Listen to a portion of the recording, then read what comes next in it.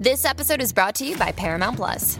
Get in, loser! Mean Girls is now streaming on Paramount Plus. Join Katie Heron as she meets the plastics in Tina Fey's new twist on the modern classic. Get ready for more of the rumors, backstabbing, and jokes you loved from the original movie with some fetch surprises. Rated PG-13. Wear pink and head to ParamountPlus.com to try it free. The Team Never Quit podcast is sponsored by Navy Federal Credit Union. Navy Federal Credit Union has the tools and services to help you put your money to work, and you can get started with as little as $5. Small steps now can mean big earnings later. Learn more at NavyFederal.org/save. Federally insured by NCUA. The Westwood One Podcast Network. This might be the most consequential decision of my life. This guy's either legit, or this is how I end up murdered with my kidneys removed, in a ditch en route to Haiti.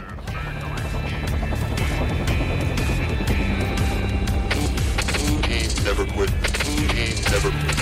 Never quit radio. All right, everybody, welcome back to the TNQ podcast. I'm your host, Marcus Luttrell. Every week, it's my job to fire you up, to ignite the legend inside of you, and to push you to your greatness. Join me every week as I take you into my briefing room with some of the most hard-charging people on the planet.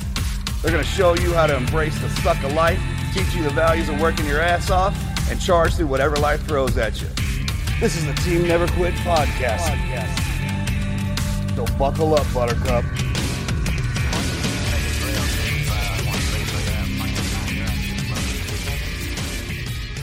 Hey guys, welcome back to another episode. My name's Andrew Brockenbush. I'm your producer, and I'm joined by the two most badass podcast hosts on the planet, Navy SEALs Marcus and Morgan Luttrell. Hey guys, welcome back to another episode. Good to be here, brother. As always. It's going to be a good one. It's been a little over 2 years since Hurricane Harvey, and it seems like yesterday. I was living out in the Woodlands, Texas, and we were lucky enough to not have any flooding like right where we were at, but I ended up having to kayak people out of their neighborhoods when all of that happened. And so I'm really excited about the guest we have today who's doing way more than kayaking people out of neighborhoods. Oh, yeah, we also got a buddy of ours in the studio, Sid. He was there during Harvey. Brother, good times, wasn't it? Great times. Yeah, this up-and-coming storm is something else, especially since just the backstory on Team Rubicon, and Jake himself is an incredible individual, and good on him. Yeah, I'm excited about this. He's insane. I mean, like, listening to his story, just incredible. So we're going to do something new this week that we're going to keep doing every week, which is a Patreon question of the day. And today's Patreon question of the day comes from our friend Nathan Robar, who's one of our Patreon members. Thanks, Nathan, for being a part of the team. His question for you guys is, what is your favorite Bugs Bunny cartoon? Bugs Bunny Fantasy Island. All right. The movie, right? That's what it was? Bugs Bunny? There was a movie, right? Daffy Duck's Fantastic Island, or Fantasy Island. And, yeah. Hold on, let's give it a Yahoo real quick. Come on. Bugs Bunny. The one where... You remember Blinky? The one with the voice? Oh, yeah. That's what I'm talking about? You remember Bleaky Buzzard? Beaker. Was it Beaker? Beaker Buzzard? Yeah. The baby? Yeah. Yeah, Beaker the Buzzard. Yeah, it's my favorite character. Oh, man. Fantastic Island. Okay. Yep, there you go. Bugs Bunny's Fantastic Island? Daffy Ducks. Daffy Ducks. Okay. That's right. Yeah, Daffy Ducks. It revolved around the There bug. it is. Boom. Boom. Is that it? Dude, whoever did the narration, the voice, the old Wizard of Oz guy, God, that was awesome. Oh, and the Wishing Well? Yeah, the Wishing Well guy. Man. You just seen that, Sid? Was he the voice? He might have been. He was the voice for every one of them. God, I still remember very vividly that coming on as a kid. I was glued to the TV. I'm going to have to listen to I don't think I've ever watched this. Obviously, I'm the younger guy in the room. Oh, it's great. So yeah. It's good even now. The best part about having kids and the way with technology, like you can find the cartoons from when we were kids. Anytime my kids were in there and we had to watch cartoons, I'm straight to G.I. Joe, He-Man, Transformers, old school. Yeah, man. Yeah, I remember that. Wonder Twins. Mask. Yeah, the Mask. Those are great. Right? Yeah.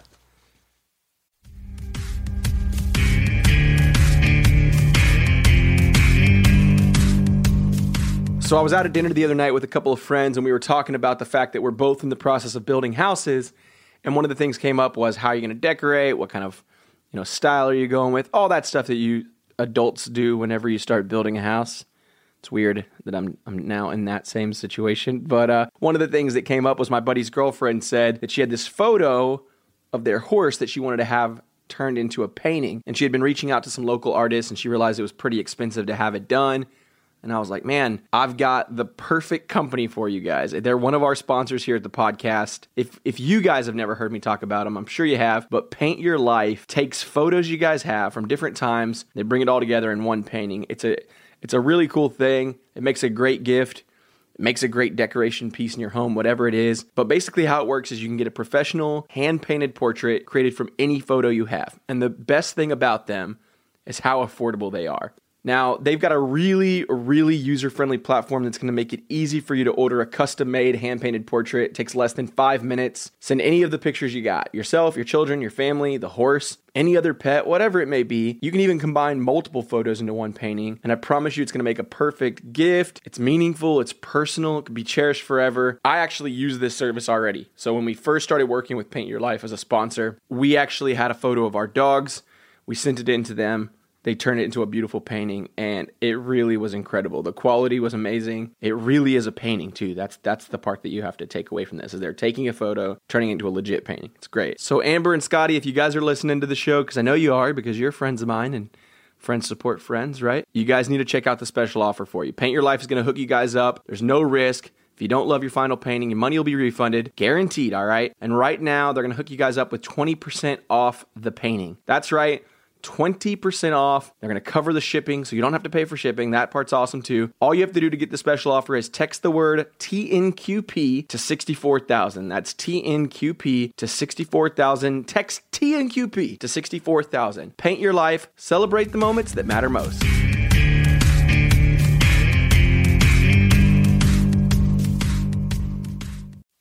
Like we always do every week, we're going to share a listener story. This week's listener story comes from Jacob, and I'm going to just jump right into his story.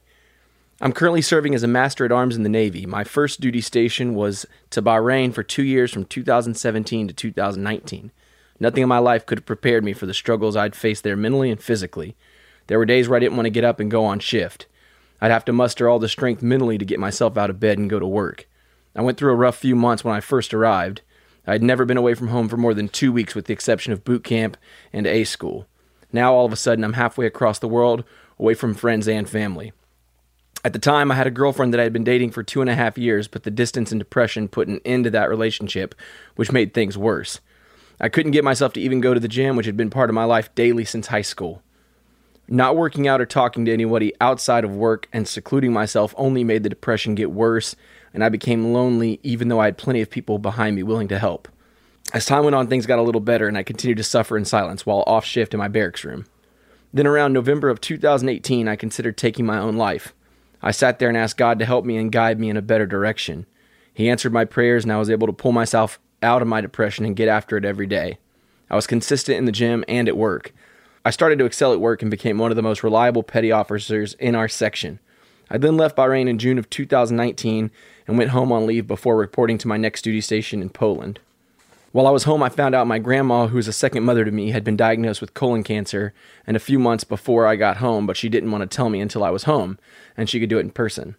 I also witnessed for the first time my youngest sister's PTSD from a previously abusive boyfriend my mom had a few years back. They always talked about it, but being overseas for 2 years, I had never seen it firsthand until one night I walked into the kitchen and she was sitting on the floor crying with a knife in her hand. Luckily, she didn't harm herself, and I was able to get the knife from her and comfort her until she was calm enough to get back up to bed. After getting through my depression and coming home in July to find out all this terrible stuff my family had been dealing with while I was away and would still be dealing with while I was sent overseas yet again was starting to bring back the depression. I refused to let it take a hold of me this time and continued on until it was time to leave. Now, a few months after finding out about my grandma's cancer and everything else in my life, I'm happy and back in the gym on a daily basis with a wonderful girlfriend and great friends at work here in Poland. It's through Marcus's book, Lone Survivor in Service, and the TNQ podcast, I was able to find strength to get through all the hard times in my life and get to a place where I'm happy for the first time in years. Thanks, brothers, and keep up the great work. Thanks for sharing that story with us, bro. We've been to Bahrain. Oh, yeah. And I can only imagine, but we weren't fresh out of boot camp or A school, and that place is depressive. I would absolutely have you share your story with those I'm sure if somebody shows up to Poland for the first time straight out of boot camp, they're going to be just as depressed and sad being away from their family you are. If you have a moment of reflection to share that and pay that forward, the way it saved your life, it can save others' lives as well. Yeah, I mean, the only way around that, it doesn't start off that way. It's like, hey, I'm just going to hang out in the room for a little bit. Then a little bit longer, and the next day it's like, oh, I got nothing going on. It's kind of, then it just escalates. But I mean, it's kind of one of them deals where you're a foreign man in a foreign land, and you can't. No, I know. It's tough. I mean, you don't know, especially in the summertime. If you can't get out there and relate to anybody, and you're just gonna hide out in your room, that is a rabbit hole, buddy. Oh, man, how long is it there? 2 years. 2 years. And then to Poland. Well, I mean, that's night and day. That's 180 out from each other. Thanks for writing in, man. Can we get an update on? Yeah, keep your head up and keep going strong. Everything that you've been through is a lesson learned. You take the good and the bad from that, man, and you march forward. So keep us updated on the progress of your grandmother as well. Yeah, for sure. Yeah, and thanks for sharing your story, Jacob. I think it's so important. I think it takes a lot of courage to put your story out on the website and really to share it with anyone and anywhere. And so the fact that you took the moment to do that is going to help someone in our audience. And like Morgan said, hopefully you can take that moment to share it and pass it along to somebody else that's just coming in.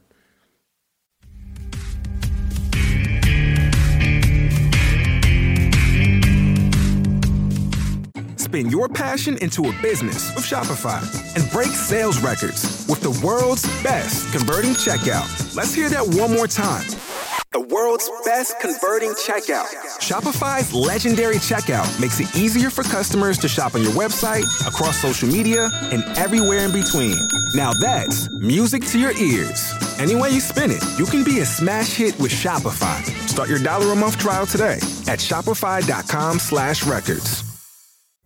Pulling up to Mickey D's just for drinks? Oh yeah, that's me. Nothing extra, just perfection and a straw. Coming in hot for the coldest cups on the block. Because there are drinks. Then there are drinks from McDonald's. Mix things up with any size lemonade or sweet tea for $1.49. Perfect with our classic fries. Price and participation may vary. Cannot be combined with any other offer. Ba-da-ba-ba-ba.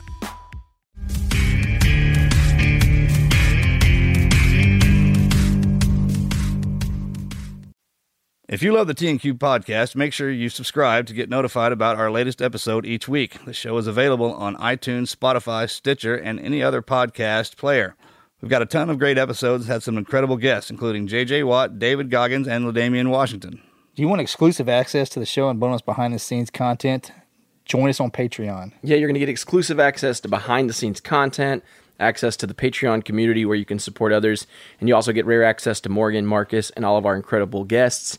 Patreon is a really cool platform. We've already got a lot of members. We're dropping some really cool content. And if you're not already, there's access to some cool things like Marcus and Morgan being interviewed by their wife. So you're not going to want to miss out on that. Patreon.com/Team Never Quit. All right, let's get into today's show.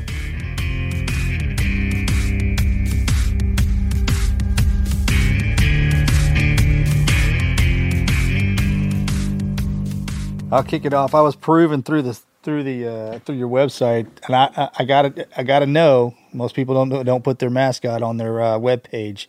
So give us a little background information on Remington. Remington, yeah, man.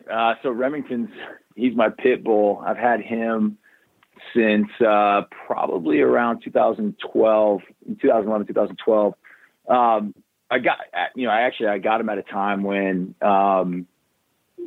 It was kind of a hard time. My sniper partner had just committed suicide, and both my sisters and my girlfriend, who has since become my wife, they kind of looked at me and they said, "You need to get a dog." And it was totally out of the blue.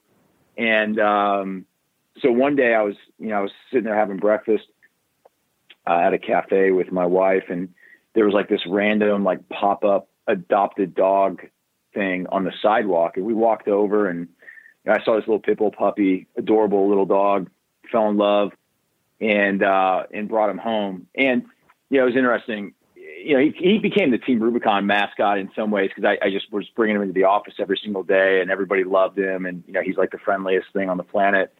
But so many veterans they see this, whether it's an actual trained service dog or just kind of a canine companion, having something that relies on you for all of its earthly needs and is loyal to the bone.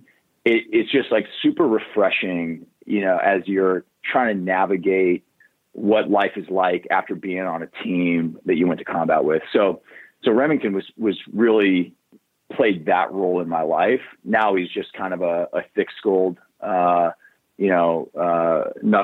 but, just played a really important, role in that transition for me. Obviously he's named after my sniper rifle, which I don't tell too many people, but, that's awesome. Yeah, man. Yeah, most everything I have is named after something like exactly. Yeah, my next dog will probably be Claymore. Who knows? Yeah. Yes, that's good. I had to ask that. I saw it when I was pleasantly surprised because our puppies are part of our families, and when I saw him, he made the leadership list. I knew there was going to be a good story behind that. So thank you for sharing that. Yeah, and although we've worked together, let's. My brother and I, we know who you are and what you are, and kind of the vice versa thing. To our listeners, man, can you give a kind of an overview of what you've created? Yeah, so my name's Jake Wood. I'm one of the co-founders of an nonprofit organization called Team Rubicon, and that got started in 2010. We can get into the kind of the founding story if you want to take it that way. Sure, but at our core, what we do is we recruit, train, and deploy primarily military veterans for disaster response and recovery work. So we've got a network of about 100,000 volunteers across the United States. And we run, this year we'll run about 120 disaster response operations, ranging from a small flood in rural Nebraska to a tornado in Oklahoma to, you've already mentioned Hurricane Harvey a couple of years ago slammed into the Gulf Coast of Texas. So we do things at both a large and a small scale. Most of it's rapid response. We do some long-term recovery work. And we also do international work. So we'll deploy much more highly skilled, highly vetted, highly trained volunteers into places like Mozambique, where we'll run remote medical missions in villages. Earlier this year in Mozambique, we responded to 2 cyclones that hit, and we had teams that were inserting via helicopter to, really, really hard hit areas well beyond the reach of a lot of other non-governmental organizations. So that's what we do. So I would say that was going to lead me into my first question. I mean, in 2010, what sparked it to say, hey, look, we need to organize not only in the veteran space, but get first responders. And is Port-au-Prince, from what if I did my homework correctly, was y'all's first? Is that y'all's first deployment overseas? Yeah, it was. And it was actually the moment that the organization formed. I think some people might make the mistake of thinking that my buddies and I conceived of this idea on a whiteboard or at business school as a project. And the reality is I got out of the Marine Corps 2 months before the earthquake hit Port-au-Prince, and I was applying to grad school, just kind of sitting around kind of trying to figure out what was going to be next, and woke up one day and saw the earthquake in Haiti. And I sat there for hours and hours and watched that scene unfold. And anybody that's been to places like Fallujah or Kandahar, Sangin, where I spent a lot of time, the scene looked pretty familiar. I mean, every building looked like it had been hit by a 2,000-pound JDAM. And after a couple hours, I called up an organization and asked them if I could go down there and volunteer. I kind of explained my situation and said, hey, I've got the next 6 months free before I'm going to graduate school. And they all said no.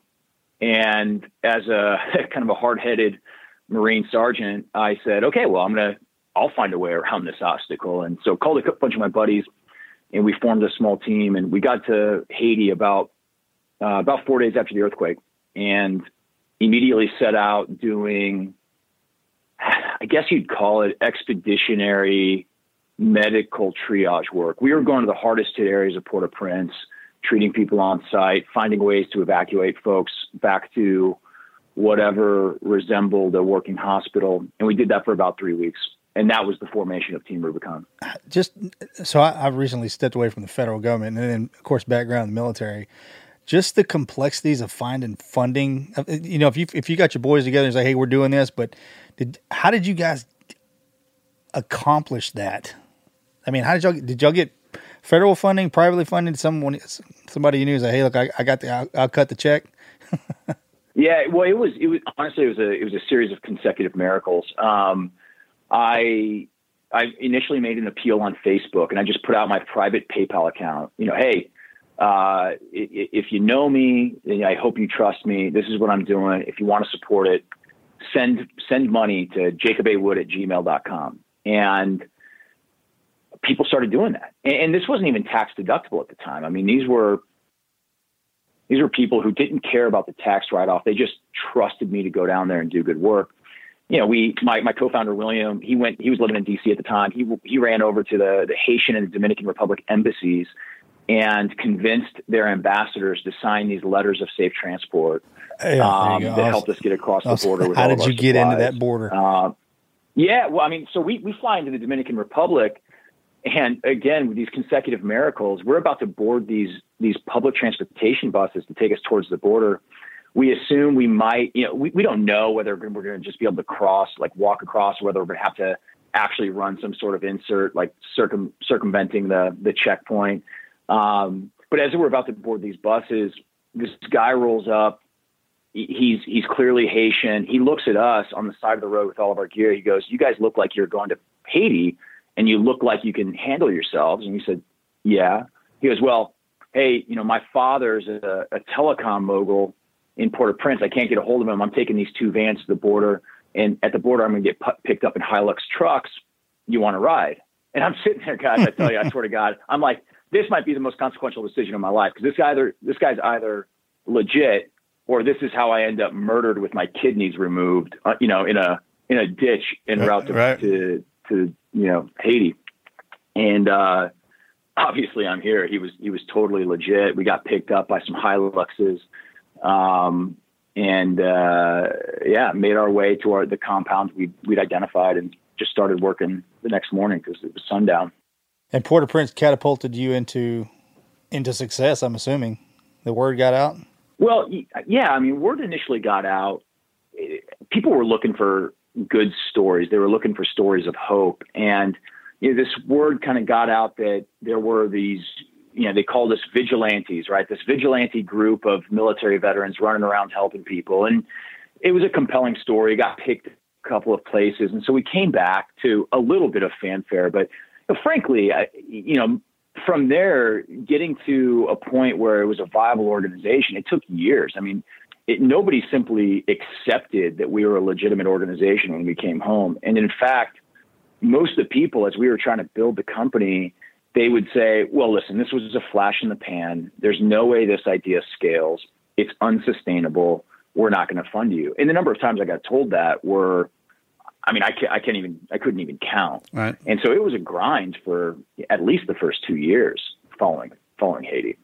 Man, it's pretty amazing what you've created, and the whole fact where you remember back right after the wars kicked off and the guys were going, there's a lot of contracting stuff going on, and those big contracting companies went into, and they were just it was guys getting out of the military going into merc work, really. No, I shouldn't say it like that, but contractor work. Blackwater stuff.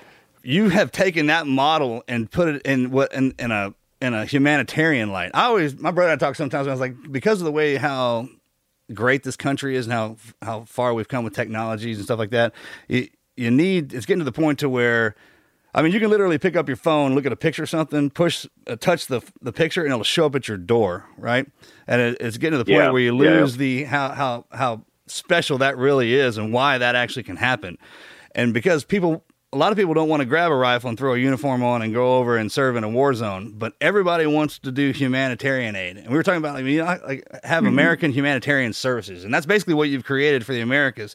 I mean, you have a fixed wing asset, and right now it's just going in when those hurricanes hit and doing what you're doing. But ultimately, man, you could have special forces teams put into this thing to where, like, you're going in to pull the diplomats out first. And they have, because of the way you have those, you can move through the borders and just your overall ability to want to help, it's built. I mean, it's just one favor, receives an award, which receives a favor, and so forth and so on, man. It's just because you've never stopped in what you were doing, and it's supposed to be a grind. I mean, if it was easy, everybody could do it. And when they're telling you it's not possible, that's how you know you're in the right spot, right? So I mean, yeah, exactly. You could have teams of guys literally posted up in each state. Like you got I mean, how awesome would that be to get back with the guys in our platoon? Like everybody walks around with a recall button, and we still get to go train with them and do all that. But now instead of going in for war, it's going in for hurricanes, right? I mean, that's how that's how y'all look at it, right? You get to get back together and go back on a deployment, but help people who are in need again. You're exactly right. I mean, and we actually just rolled out a new tagline that's built to serve. You know, I think you look at the types of folks we served with overseas. They raised their hand to serve their country, and you know, some people had a great experience doing that. Some people, you know, had a less favorable experience doing that. But at the core of so many of these Americans and Brits and Australians and Canadians, you know, the whole coalition. Sure. They have this desire. They have this desire to help and make the world a better place. And you know, at some point, every warrior puts down the rifle for the last time, and they got to figure out, how do I serve next? And we're just trying to tap into all that skill they gained. And you're right. I mean, there's an element of that special forces model that we can tap into. When I'm talking about sending guys to Mozambique after a cyclone, you know, it takes a special human being that's got special training to really thrive in that environment. And we are absolutely looking for the right folks who can raise their hand and say, you know what, I got more to give, and I'm willing to give it. And shameless plug, fellas, we're hiring something we're calling a crisis innovation lead. And we're hiring it right now. So if you guys are looking to lead those teams, we're looking for, you know, the type of person that can, you know, go into the worst situations on the planet unarmed and you know, create a bunch of good out of it. And so for any of your listeners out there that are looking, you know, that have that type of background. Oh man. That's where my guys come in. That's reconnaissance. So like when the war just breaks off, right, you send in reconnaissance. I think we've got a pretty long linear list on those draw guys. Up the maps, where to put this, where to put that. That's where your engineers come in. I think we can most definitely help you out with that one. Yeah. Absolutely. I mean, I'm thinking of those moments right after Puerto Rico got slammed with Maria. You know, we sent a small team onto the island just to figure things out. And we had no idea what the mission set was going to be. We had no idea if we were going to be able to roll out any of our traditional capabilities and services. But we put a small team of guys on the ground that we trust. And we said, you know, figure something out, figure out a way to help. And they just innovated, right? And they kind of threw the rule book out. They threw the playbook out, and they said, okay, let's start from scratch. You know, I think of the way we dropped those A teams in after 9/11 into Afghanistan. There's no playbook for that. I mean, at least not one that I ever saw. Nope. Right. It's all about innovative, creative thinking. Smart people. Yeah. That's how it starts with everything. You send that small team in with their food and water on their back, and then they sit down, and then the village grows from there. Right. I mean, you rebuild it from that nucleus out, like a center point. That's where that leadership comes in. You sit down. This is the base. And by the time we're done with this, man, we'll you know, hopefully have got into the end edge and help them get back up on their feet. Spin your passion into a business with Shopify and break sales records with the world's best converting checkout. Let's hear that one more time. The world's best converting checkout. Shopify's legendary checkout makes it easier for customers to shop on your website, across social media, and everywhere in between. Now that's music to your ears. Any way you spin it, you can be a smash hit with Shopify. Start your $1 a month trial today at shopify.com/records. I don't know if this was inadvertently done or not, but at Team Rubicon, the way, and after just giving it time to develop, you have something here that gives veterans purpose. And a lot of times, as you said it yourself, veterans need something to do when they're coming out. Not only are you a humanitarian company that goes out across the globe to rebuild and save lives, but you're actually doing your veteran community a service by giving those in need what they need. Yeah, still in the uniform. That's remarkable. Still in the uniform, man. That's what I'm saying. You give civilians an opportunity to do that as well, who didn't want to get into that military ride. That service is, I mean, that comes in multiple forms. That's why when we say the pledge, it's actually the only time as an American you're actually supposed to stand up and say that, just to pledge your allegiance to this country. And I mean, you kind of give the veterans and civilian, I mean, everybody who can, you know, you take your gun and turn it into a rake, right? And just, hey, get in there, man. Start shoveling some shit out of there. Do y'all have touch points to exiting veterans that, by chance? This is kind of off the cuff here. Do you have is Team Rubicon looking into You know the deal. You got out of the service. There was nobody there standing there saying, "Hey, here's a job. Here's something for you to do." What's that class you got to take? Taps. Taps. There you go. That's terrible. I actually skipped it. But so I've actually learned recently that Team Rubicon is briefed at TAPS classes, which for people that don't know, transition assistance program, the TAP. And actually, so we've been trying to get into TAP for years, and we're always kind of rebuffed by the DOD. But apparently, I've since learned that there's one component of TAP now is a briefing on community-based service organizations like ours. And so we're an element of that. But yeah, I mean, you guys hit it. I mean, I always talk to people. I try to get them to imagine this 18-year-old kid that joins the Army after high school, goes to training, gets a uniform, becomes a part of something bigger than himself, deploys overseas, has guys surrounding himself that, would die for him and he would die for them. And he's going out on a mission every day, fighting for a flag. That's, and he comes home, and he's walking through an airport, and people are, shaking his hand, thanking him for his service. And then he takes off that uniform for the last time, whether it's after 4 years or 24 years. And he goes back to whatever hometown he graduated high school from, and nobody, thanks him for his service anymore. He doesn't have a purpose. He's not fighting for a mission. He's not surrounded by people that would run into machine gun fire for him. I mean, that right there is the transition. It's right. Less to me about jobs. It's less to me about education or healthcare. It's how do you restore that sense of purpose, pride, right on the community. head, right on the head. That's exactly, they hit that slippery slope and it's gone and gone. Yeah. Yeah. And then they're sitting in their basement playing video games for 3 straight years. They put on 30 pounds and suddenly it just becomes this spiral of self, they self-hate really in so many ways.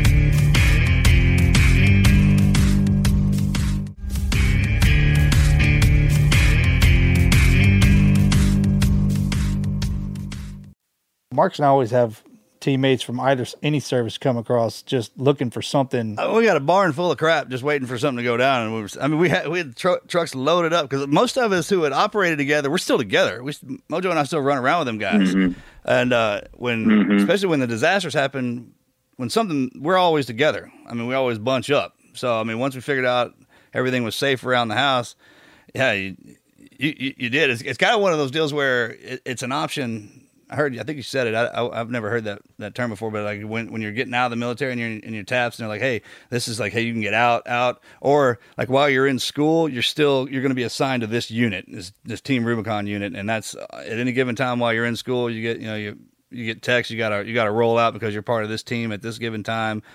It's going on right here. So it's still following service. And by the time they go through the military, college, and get out of all that, they've been a humanitarian. They've served in the military. They've got a degree. I mean, and all of that is just by throwing on the uniform and giving back to your people. Yeah, that's one of the things we've really tried to tap into is how do we get onto college campuses? How do we penetrate the student veterans organizations on those campuses? These are people that they've got some flexibility with time. They are in the midst of their transition where we can have the most impact on their lives and actually really start to, one of the amazing things I've seen with Team Rubicon is it serves as this incredible network. And about 25 to 30% of our volunteers are not military. A lot of them are police and fire, local officials, a lot of business owners too. And so if you're getting out and you're going to school, like what's predominantly in your mind, like dominating your mind, your thoughts are, what's next? What's my job going to be? What's my career going to be? We give you the opportunity to network with all these folks who are working in private industry. They can give you exposure to internships and job opportunities and mentorship opportunities that, it's kind of hard to find sometime on a college campus. So it's definitely one of those things we've seen with the veterans and college campuses. But this could be like something like because you don't have to have a natural disaster. Some of these cities, man, the areas they look like they've been through disaster areas. You could turn in something like the Boy Scouts, except for you have it's Team Rubicon in that area, and the veterans are actually like the platoon leaders. And every weekend they go into the city and rebuild something. From the young kids on up. the sky's the limit with that thing. I mean, it's just like with the military. You could have your hard guys. I mean, the guys who, like, when the war jumps off, you're the ones that go out and that's all you train for. And then you got the ones that are the daily. Most people have this misconception about the military is that we're in our uniforms all the time, standing in formation and marching. I mean, well, that's just in the morning, man. So we can check in. Everyone knows you're okay, and you find out what you're going to be doing for the day. Other than that, man, everyone has a job. It's just like we have doctors, accountants, you name it. It's just like it's the perfect nuclear family is what it's created, actually. And those of us who go through it, we just have that taste for what America really is, man. Especially our generation, for 20 years of war, guys are getting out and they're looking for when it comes to looking for something to do. Man, if they're part of that, and if they have the family's the best thing. That I think when the guys get back and what they miss is that camaraderie, and they pull them away from it.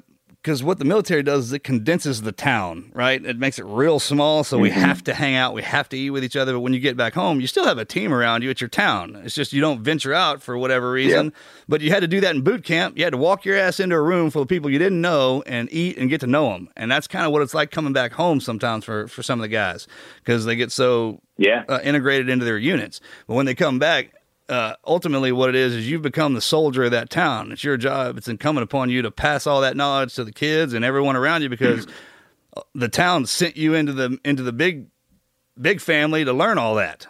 I mean, that's the best part about the age of my brother and I right now is the first 40 years were just for training. Now we're passing it back to the kids. And anytime they get in a situation where they can learn how to take care of themselves, that's huge because of technology. You live in a world where technology goes away. I mean, you go in and deal with people it's basically like a zombie apocalypse is when you go in. Because, I mean, people can't get the drugs, can't get no food or water or anything like that. So you're going, it's a zombie apocalypse war is what you're going in to fight, ultimately. People aren't rational. It is as you know, that team can grow and grow and grow, and your job is to run straight into that. It's noble. The more I talk about it, the cooler it is. I was like, man, good job, bro. It is fun. I mean, you spend so much time talking about community and like your town, and it always amazes me. I'll go out, I'll drop in on a team that's responding somewhere, and I'll show up to the fob or the building spot where people are bedding down for the night, and you see these new faces come in. They've got their rucks, with their equipment, whatever that they're bringing, and you see the incident commander. He'll just say, hey, grab a bunk, and these people just walk over. They'll find an empty cot. We're just sleeping on army cots like anybody else, and they put their gear down, and they start unpacking. They just start chatting with that person next to them, and that it might be a Marine Corps veteran of 20 years who got out as a lieutenant colonel sitting next to some E3 from the Air Force, and they just, all those walls, they may never ever have a conversation if they were just walking down the street and passed one another or sat down next to each other at an airport bar, but they're sitting on these cots next to each other and they're instant brothers and sisters. It's just the most unbelievable thing. And then the other element of that is, you're right. One of you mentioned it earlier that there's this whole component of America that didn't serve in the military. And when we see our volunteers going out and helping these homeowners, these communities, these survivors, they start to learn the stuff that our people are made of, right? It abolishes some of these biases they might have had, or these preconceptions they may have had. Some of them may be true, some of them may be false, but it really stitches together this understanding between our community. And you guys correct me if I'm wrong, but I think our veteran community, this generation, has become increasingly insular. There's this whole group of vets who they say, oh, America doesn't understand me. Nobody understands me. But they also don't want to be understood. Almost they put up these barriers, and it's just not healthy for our society. And so I see that breaking down a lot with the work we're doing. Oh, it wouldn't be successful if it didn't happen. Yeah, we do have a problem in the veteran space. Everybody wants to be the victim. Mm-hmm. Yeah, you look exactly. at it like you are the soldier. So when you leave, and the wars we've been fighting in, and how we've been trained, and who we've been trained with, and just the whole concept of our war is different than any others because of who our enemy and how it shifts. And so, most everybody comes out of there knowing the law, a certain, different languages. And you traveled around, and then when you get back, you come back to your town, and you go back to where everything was kind of like the way it was, right? instead of sitting in the house and not talking about it, get out and teach everybody what you've seen and what you learned. Because most everybody else just sees it on the TV or something like that. You're the one that actually went out and lived it. And those experiences are valuable, man. You can go out and walk that warrior path your entire life and become that warrior that we are. When you were talking about the E3 to the commander sitting on the lunchroom, it's just the same thing in the military, right? And the same thing if you had a big company and everyone had a cafeteria. So the guy who worked in the mailroom and the CEO is sitting at the same table, right? And if you're the captain or the boss of the ship in the military, you want to know what your E3s are doing. It's just like your kids. It's basically a family. And if you structure it that way, and it's not, look, I'm not getting on to you for certain. I'm just, this is how this works, man. If you can look at it negative, or you can look at it like I'm positively trying to tell you something, because I was in your spot and then I made it through that part. So you can take my advice or you don't. And that's, that usually comes with the eldest son. They don't want to listen to, they're what is it? It's not reputation. I guess it's a mixture of reputation and ego. Like, hey, I'm supposed to be this way, right? And then you're like, it's okay, man. It's always good. A lot of guys who get out of the military and they go into another job, they feel like they got to step right into the top part of it. When in reality, in everything we do in the military, whatever school did you start at the bottom? I mean, a Ranger school, you don't go just to graduation if you're running the Rangers. The same with SEAL. And we learn faster that way. Yeah, you may be starting at the bottom again, but there's no responsibilities. You still have all the knowledge. You know how fast you're going to progress through the ranks, as opposed to if you just step right into the top, man, you don't really understand. I mean, you may know it, but you don't understand it, right? And then you don't know the people around you. And that's what's important, the people that can around you, because that's what runs your company. Everyone looks at the ultimate name of the company, like the big name like Microsoft and Apple, but there's a people behind that. Same way with the Navy and the Marine Corps. It's the people who make that up, and the reputations that flow with humility, them. Right? Correct. Yeah, it's kind of swallowing your pride. And I think people don't give the military enough credit for the humility that makes up members of the military. You said it right. You show up. You might have already passed BUD/S. You got your trident. You show up to Ranger school like, hey man, you're just a candidate at that point. Like nobody gives a shit that you're a SEAL. You go, there's always someone who's better. There's always, this, and with that, this attitude that, hey, I can always learn something. And I show up every day and I have to audition for my job, right? It's that level of humility that I, at least the Marine Corps taught me. There was always somebody better skilled, better equipped, better trained, better anything for my job. And I had to show up every single day and re-earn my role. And I just have seen that across branches, across ranks. Oh yeah. That's why we say the only easy day was yesterday, and you got to earn your trident every day. Every day you go in, man. And because there's going to be tough stuff every single day. So if you don't deal with it that day, don't carry it into the next one. It's either gone or you dealt with it, because there's going to be something new the next day. And, it's that's got to speak volumes to the guys and girls that you guys on board. Because it's not all rainbows and roses, I'm sure, when you show up to a particular place.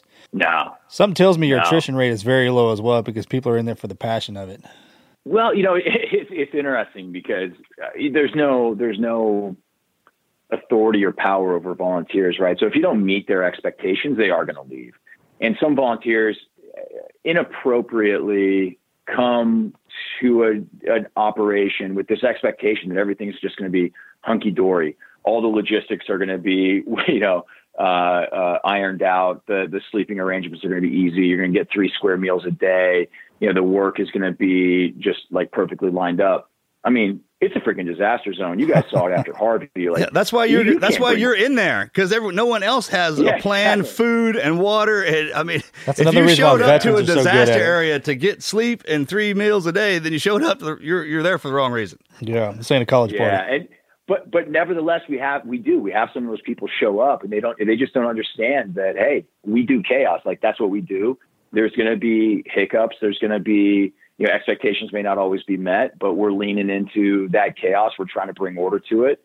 And the right people, I mean, we get it right most of the time, right? Most of the time, the right people are showing up with the right attitude, and they become a part of the solution and not a part of the problem. And I don't have much tolerance for people who want to be a part of the problem. I can't suffer fools like that. So we gracefully show them the door, and we open it back up for somebody who's going to show up with the right attitude and help us, by being a part of the solution. Y'all did it kind of backwards. Most people in this world or in similar worlds start in their state or in their country, and then migrate overseas. You guys went all in and went overseas and came back home. What did you actually see Team Rubicon developing in what it is today? Or I mean, that's probably kind of a loaded question, but you come off the tongue faster than any other organization that deals with this. Yeah, we didn't. We really didn't. We came back and we thought, for the first 18 months, that it would just be a hobby. We thought we'd have this roster of guys and gals, mostly from the special operations or, combat arms community that we'd call, we'd put a bat signal up and we'd get 10 or 15 or 20 of them to go exclusively to go internationally. And, but we never thought we'd work for it. We always thought, okay, this will just be a hobby on the side. And I was going to still go to grad school. I was going to, be an entrepreneur in some other sector. My co-founder was going to continue with what he was doing.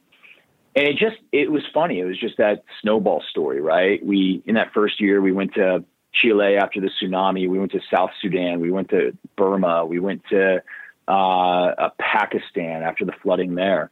So some pretty hardcore places. Sketchy places. And yeah. And the veterans that we were deploying were coming back, and they kept talking about how, stimulating it was, how it restored that sense of purpose.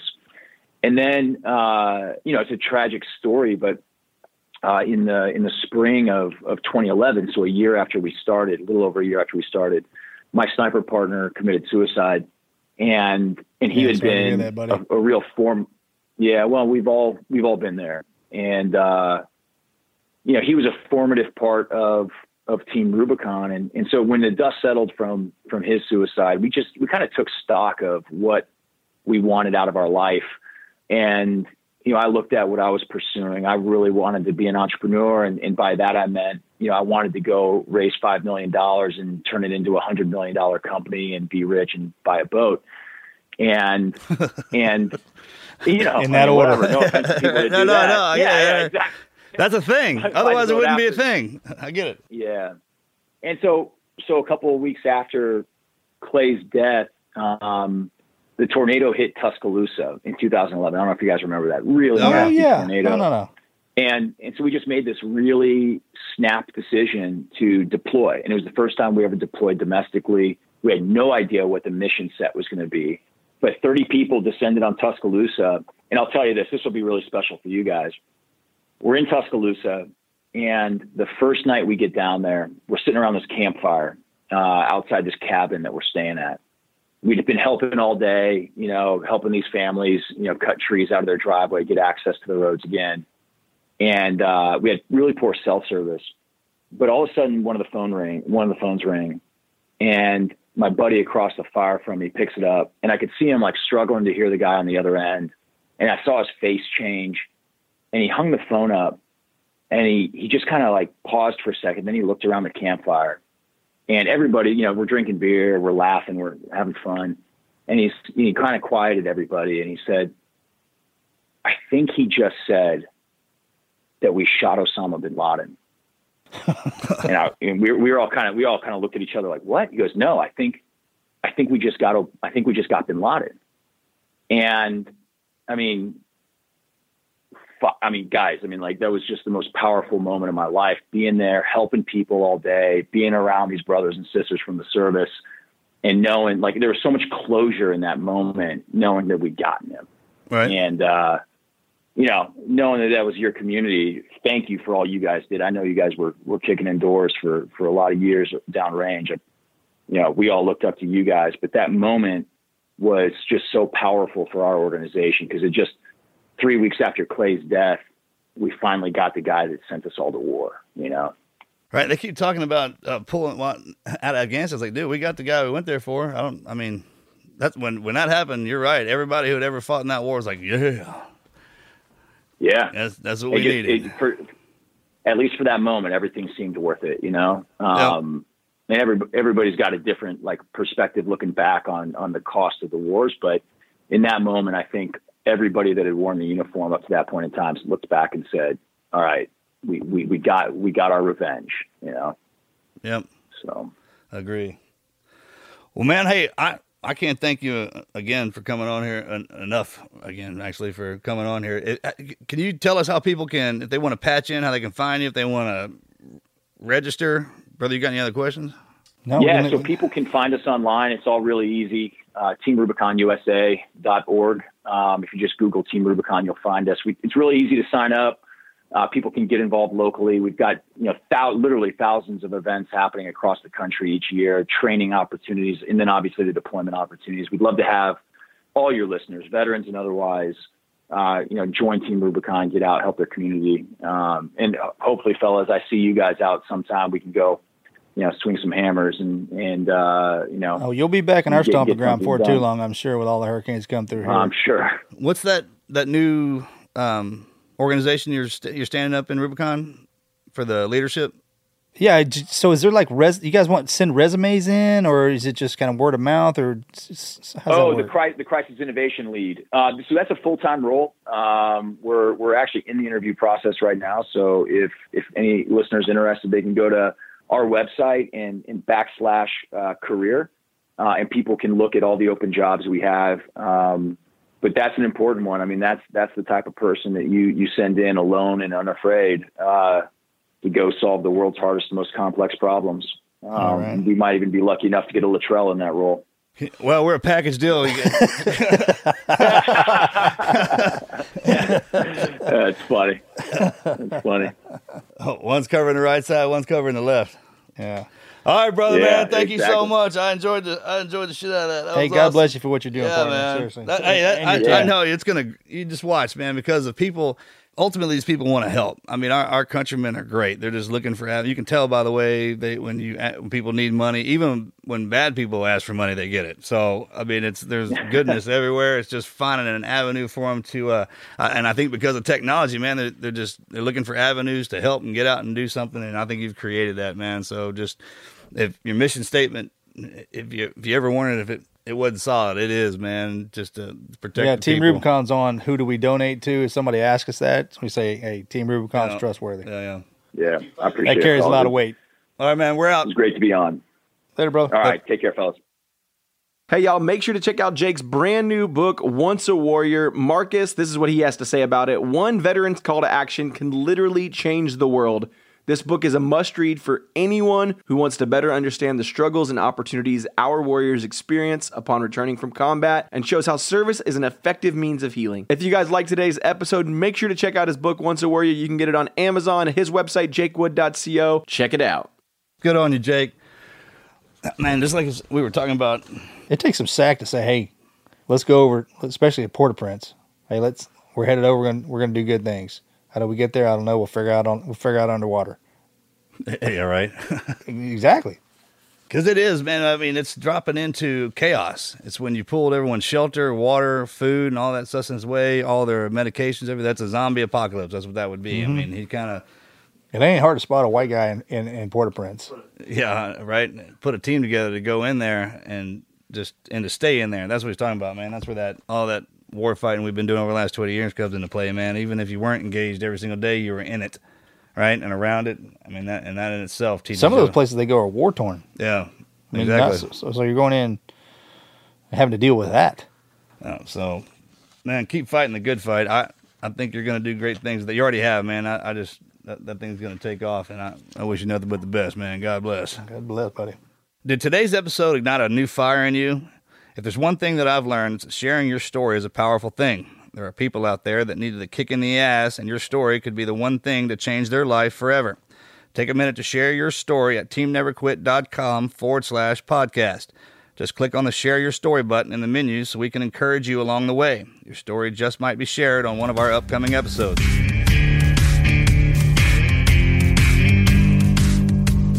When you come across something, a game changer, you always want to share it. Because we got a lot of cool things that come our way now. And I was fortunate enough, a close friend of ours, Mark Callender, he introduced me to a young lady who happens to be a chemist. Bull rider. Yeah, old bull rider. He introduced me to a young lady named Megan Eddings, okay? And she's a chemist, right? She has invented and patented an antibacterial fabric that does not stink ever. And I'll be brutally honest. I'm a stinky, sweaty guy. You know, when I work out, Mama leaves. I gotta put my clothes outside. Luckily, I didn't get that. I mean, you can't. I smell great. You smell great all after I work out. Like pancakes? Pancakes and syrup. When I heat up, it smells like syrup. So she sent me a couple of. Megan sent me a couple of her shirts. Shut the hell up. So Megan sent me a couple of her shirts from Excel Lifestyle. All right, she sent me a couple of them, and she's like, "Hey, beat them up." And I wore these things for 2 weeks straight. I wore one shirt for 2 weeks straight. I didn't wash it. I took it off outside, and not after those 2 weeks. And I mean, no smell. Yeah, so I just got mine. When I go outside, I get on the mower and the tractor and everything in between. So I'm about to put it through the test. I'll give you my report. I mean, game changing. It's extra comfortable. That's for dang sure. I sent some to my teammates that are overseas. I was like, hey, try that. Could you imagine if we had this when we were at STVs doing SRs? Yeah, we're hiding in the mud for days on end, just sweating and all that ammonia smell. One of the worst things we had to worry about was the enemy smelling us. Because that's how we would find them. I mean, when you're out there in the middle of nowhere doing all that stuff, that's what comes into play. Because you can't bathe, and you're just out there sweating in the heat, freezing at night, and it's that smell. And you get home after something like that, you have to burn them clothes. You can't wash that smell out. And she invented this material because her husband's gym clothes stunk. God bless you, women. Yeah, thank you, chemist. So, I mean, her company's excellifestyle.com. Check it out. I mean, honestly, you only need one workout shirt. This is the one you're going to get. That's what they just label it, workout shirt. Excel Lifestyle, ACCEL lifestyle.com. Y'all go check it out.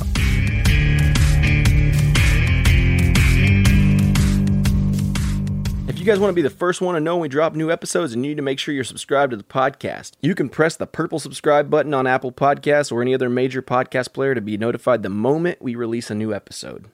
If you're already following us on Facebook and Instagram, then you know that we keep our followers up to date with new gear, new sales, new guests, new events, and tons of other stuff you won't get anywhere else. If you're not following us yet, you're missing out. Follow us right now at team_neverquit.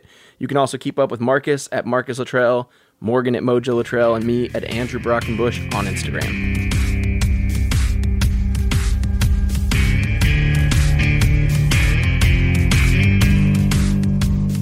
Thank you guys for tuning in to another episode. It's been a blast. If you guys want to learn more about Team Rubicon, head over to teamrubicon.com. You can follow him on Instagram. You can also follow Jake.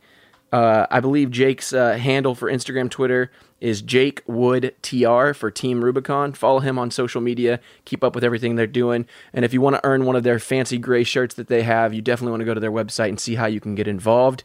And again, thanks for tuning in this week.